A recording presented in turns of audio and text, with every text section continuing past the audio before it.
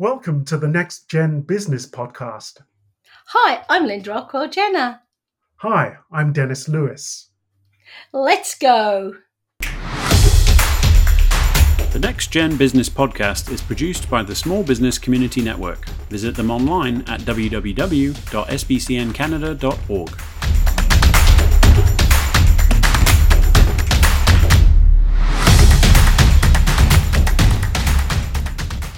Hi, Linda. How are you? Oh, Dennis, thank you so much for asking. I am really excited about the topic you've chosen tonight because obviously the topic's centered about mentorship, and I am a mentor to many people, but I believe you have a mentor of your own.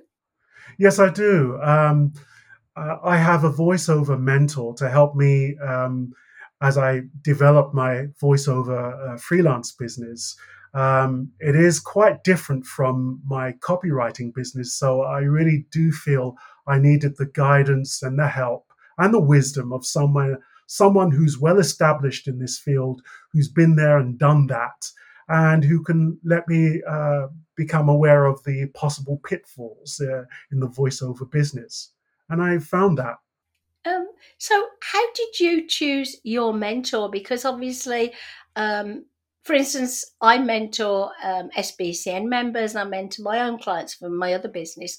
So, how do you find a mentor in your case for voiceover in particular? Um, I've been well. It was a fairly long process, actually. I've been a member of the world of voiceover for about 2 years now, and I was aware of my particular mentor over the years, even before I became a member. I I had actually interacted with him in terms of his business as a voiceover. I'd seen the work that he had done for other businesses, and I knew that he was based in Toronto. I knew that he was very well established. But it wasn't until I felt I was ready or prepared to get the most from a relationship with him, a business relationship with him, that I made my approach. I also looked at other potential voiceover mentors, but I think because of the nature of his business, because of his particular personality, I felt that he was the right fit for me. And that's an important aspect of choosing a mentor, finding someone who matches your kind of business goals and also who matches the kind of personality that you have, who can actually communicate effectively with you. I totally agree. In the past, I have fired. Uh, Not fired, I should say, said very nicely, this is not going to work. For instance, a mentor is not there to do the work for you or be your PR or your marketing. The role of a mentor is very, specific. And obviously, we both have lots of experience in different areas. So, my experience really is with, building a business, branding, marketing, stuff like that. And so, what somebody did ask me a few years ago, well, could you be my PR person as well? And I said, no, I'm afraid that's not my forte. Um, what do you think people who are looking for a mentor, how would they go about it? I mean, you knew your person, right? So that was relatively easy. But how would someone say they're starting a new business, right? It could be any business, and they feel they need points in the right direction. How do you find a mentor? Well, I think one of the best ways is through business networks that anyone belongs to. The Canadian federal government, as well as the local Ontario government, both have business networks for like small businesses or small entrepreneurs, and they can actually play a major role in helping you find the perfect match for you. Um, I also think it helps if you kind of network and talk to people, spread the word that you're looking for someone in your particular business area.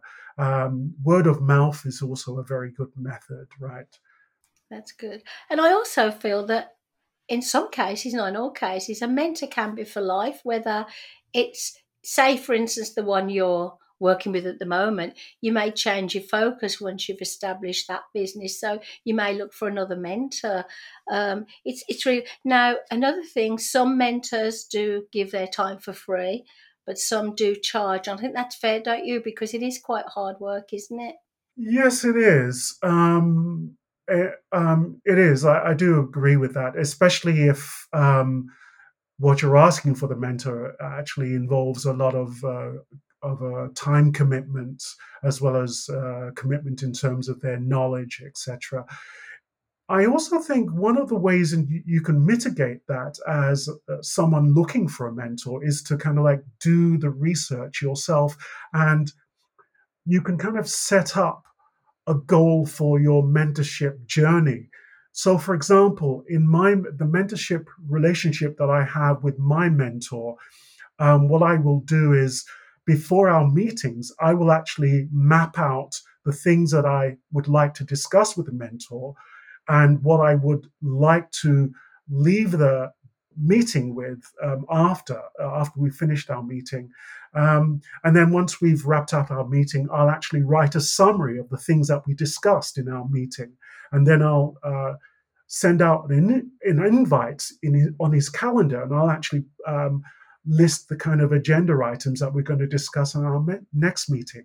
So it's a way of kind of mapping out what I'm expecting from the mentor, giving him some guidance as to what he can give me, and then making his life easier. It helps to organize him as well. You're amazing. So basically, what you're doing, you're getting the best out of the mentoring session.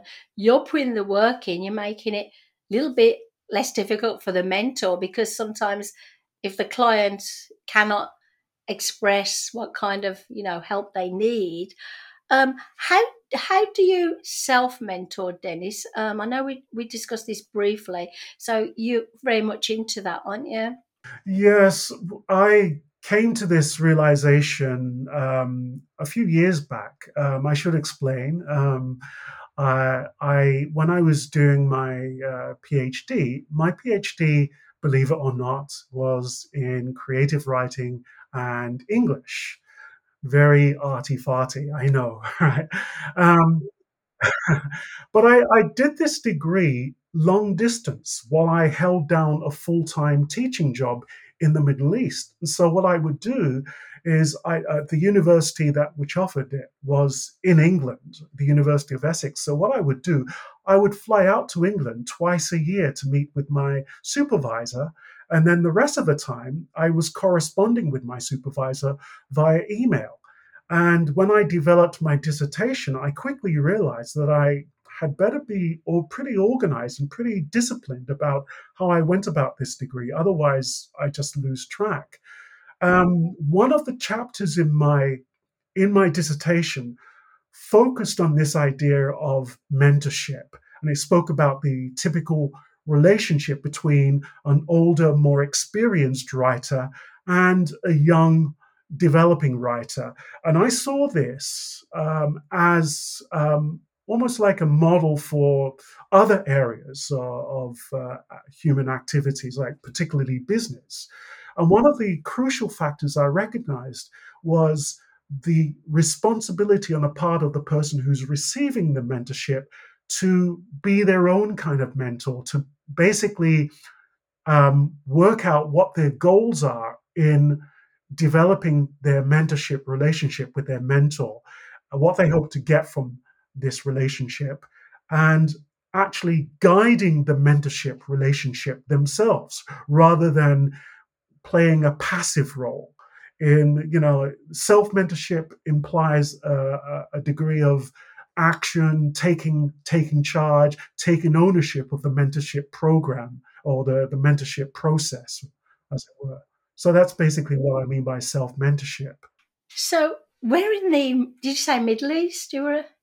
I was first of all, I was in Qatar, and oh, sorry, I got it back to front. I was about to say I was first of all in Qatar. I was actually first of all in the United Arab Emirates, and then afterwards I was in Qatar. And I began my PhD while I was still teaching at a university in in the United Arab Emirates. And You were teaching there. That's amazing. So, were you teaching English language, or? I was teaching English, but I was also teaching communication and communication, and also literature as well. So um, you, I quickly learned to be fairly flexible because a lot of times the university would ask me to teach different courses, and I would just have to quickly become an expert, instant experts on mass media, for example.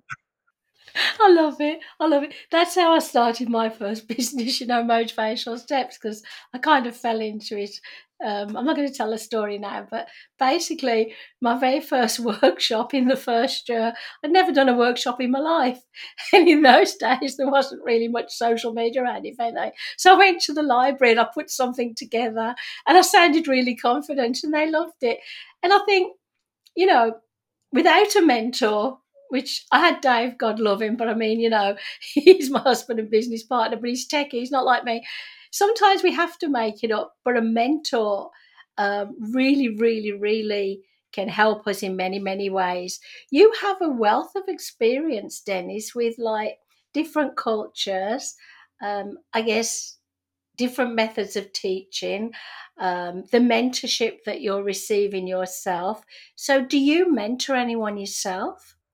I would say at this stage, because I still teach part time at the University of Waterloo, the people I mentor are my students.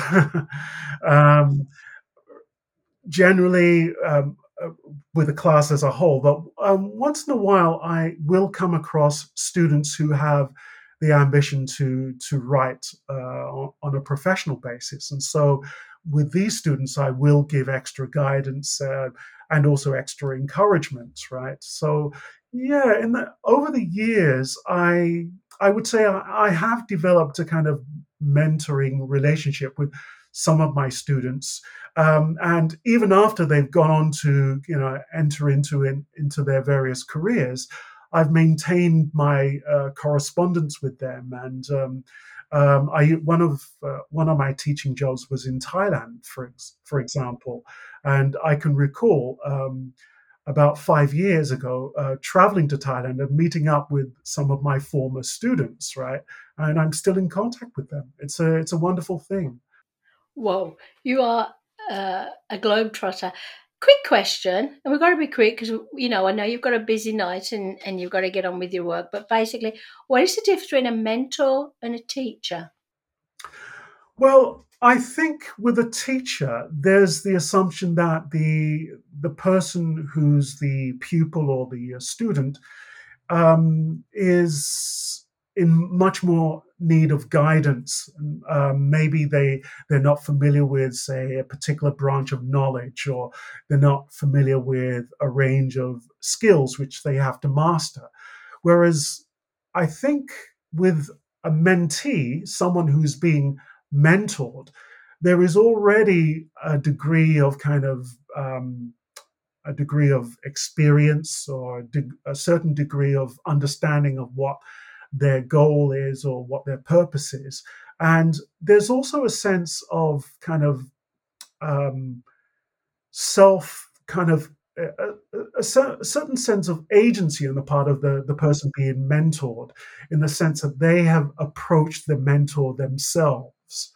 They're not in a classroom setting. They've approached the mentor themselves. They sought out this particular person who, because of their experience, because of their expertise in a particular field, this person who's going to be mentored believes that they can receive something valuable from this person. That's a good way to explain it. And also, I mean, in my own simple way, the way I put it is a teacher normally has to teach more than one, they've got more than one student unless they're having one-on-one lessons, and they have a certain way for the whole class or all of the students. Whereas you say, if you were mentoring me, I'd give you an idea what kind of things I'd want to do and where I'd want to go, like you have. So there's a little bit more choice, I think. I mean, obviously, if we're wrong, I think it's an excellent an excellent discussion. And so for our listeners, Dennis, what last words of wisdom would you like to leave with someone who is thinking about, either becoming a mentor or looking to get someone to mentor them? Well, I still think that the idea of receiving mentorship or even perhaps giving mentorship is kind of very much undervalued within business, right? And if I could leave people with an idea, I would just leave people with the idea expressed by Richard Branson. He says that one reason why many people avoid considering mentorship is because of this fear of being seen as weak. It's not a sign of weakness, it is a sign of strength and the willingness to be open to growth and development. And so that's how I would like people to see mentorship. I've never thought that anybody would even have that idea because they are reaching out. So maybe it holds some people back. I love Richard Branson, as you know, he's one of my favourite people. So I think that's an excellent way to leave this conversation. And I know that you've already come up with some wonderful ideas for our next topics, but we're going to keep our listeners in suspense. We don't want to spoil the fun. So sorry to leave you, Dennis, but it's good night from me. Good night from me, Linda. Thank you. Pleasure talking to you. Thanks for listening. Check us out at www.nextgenbusinesspodcast.com.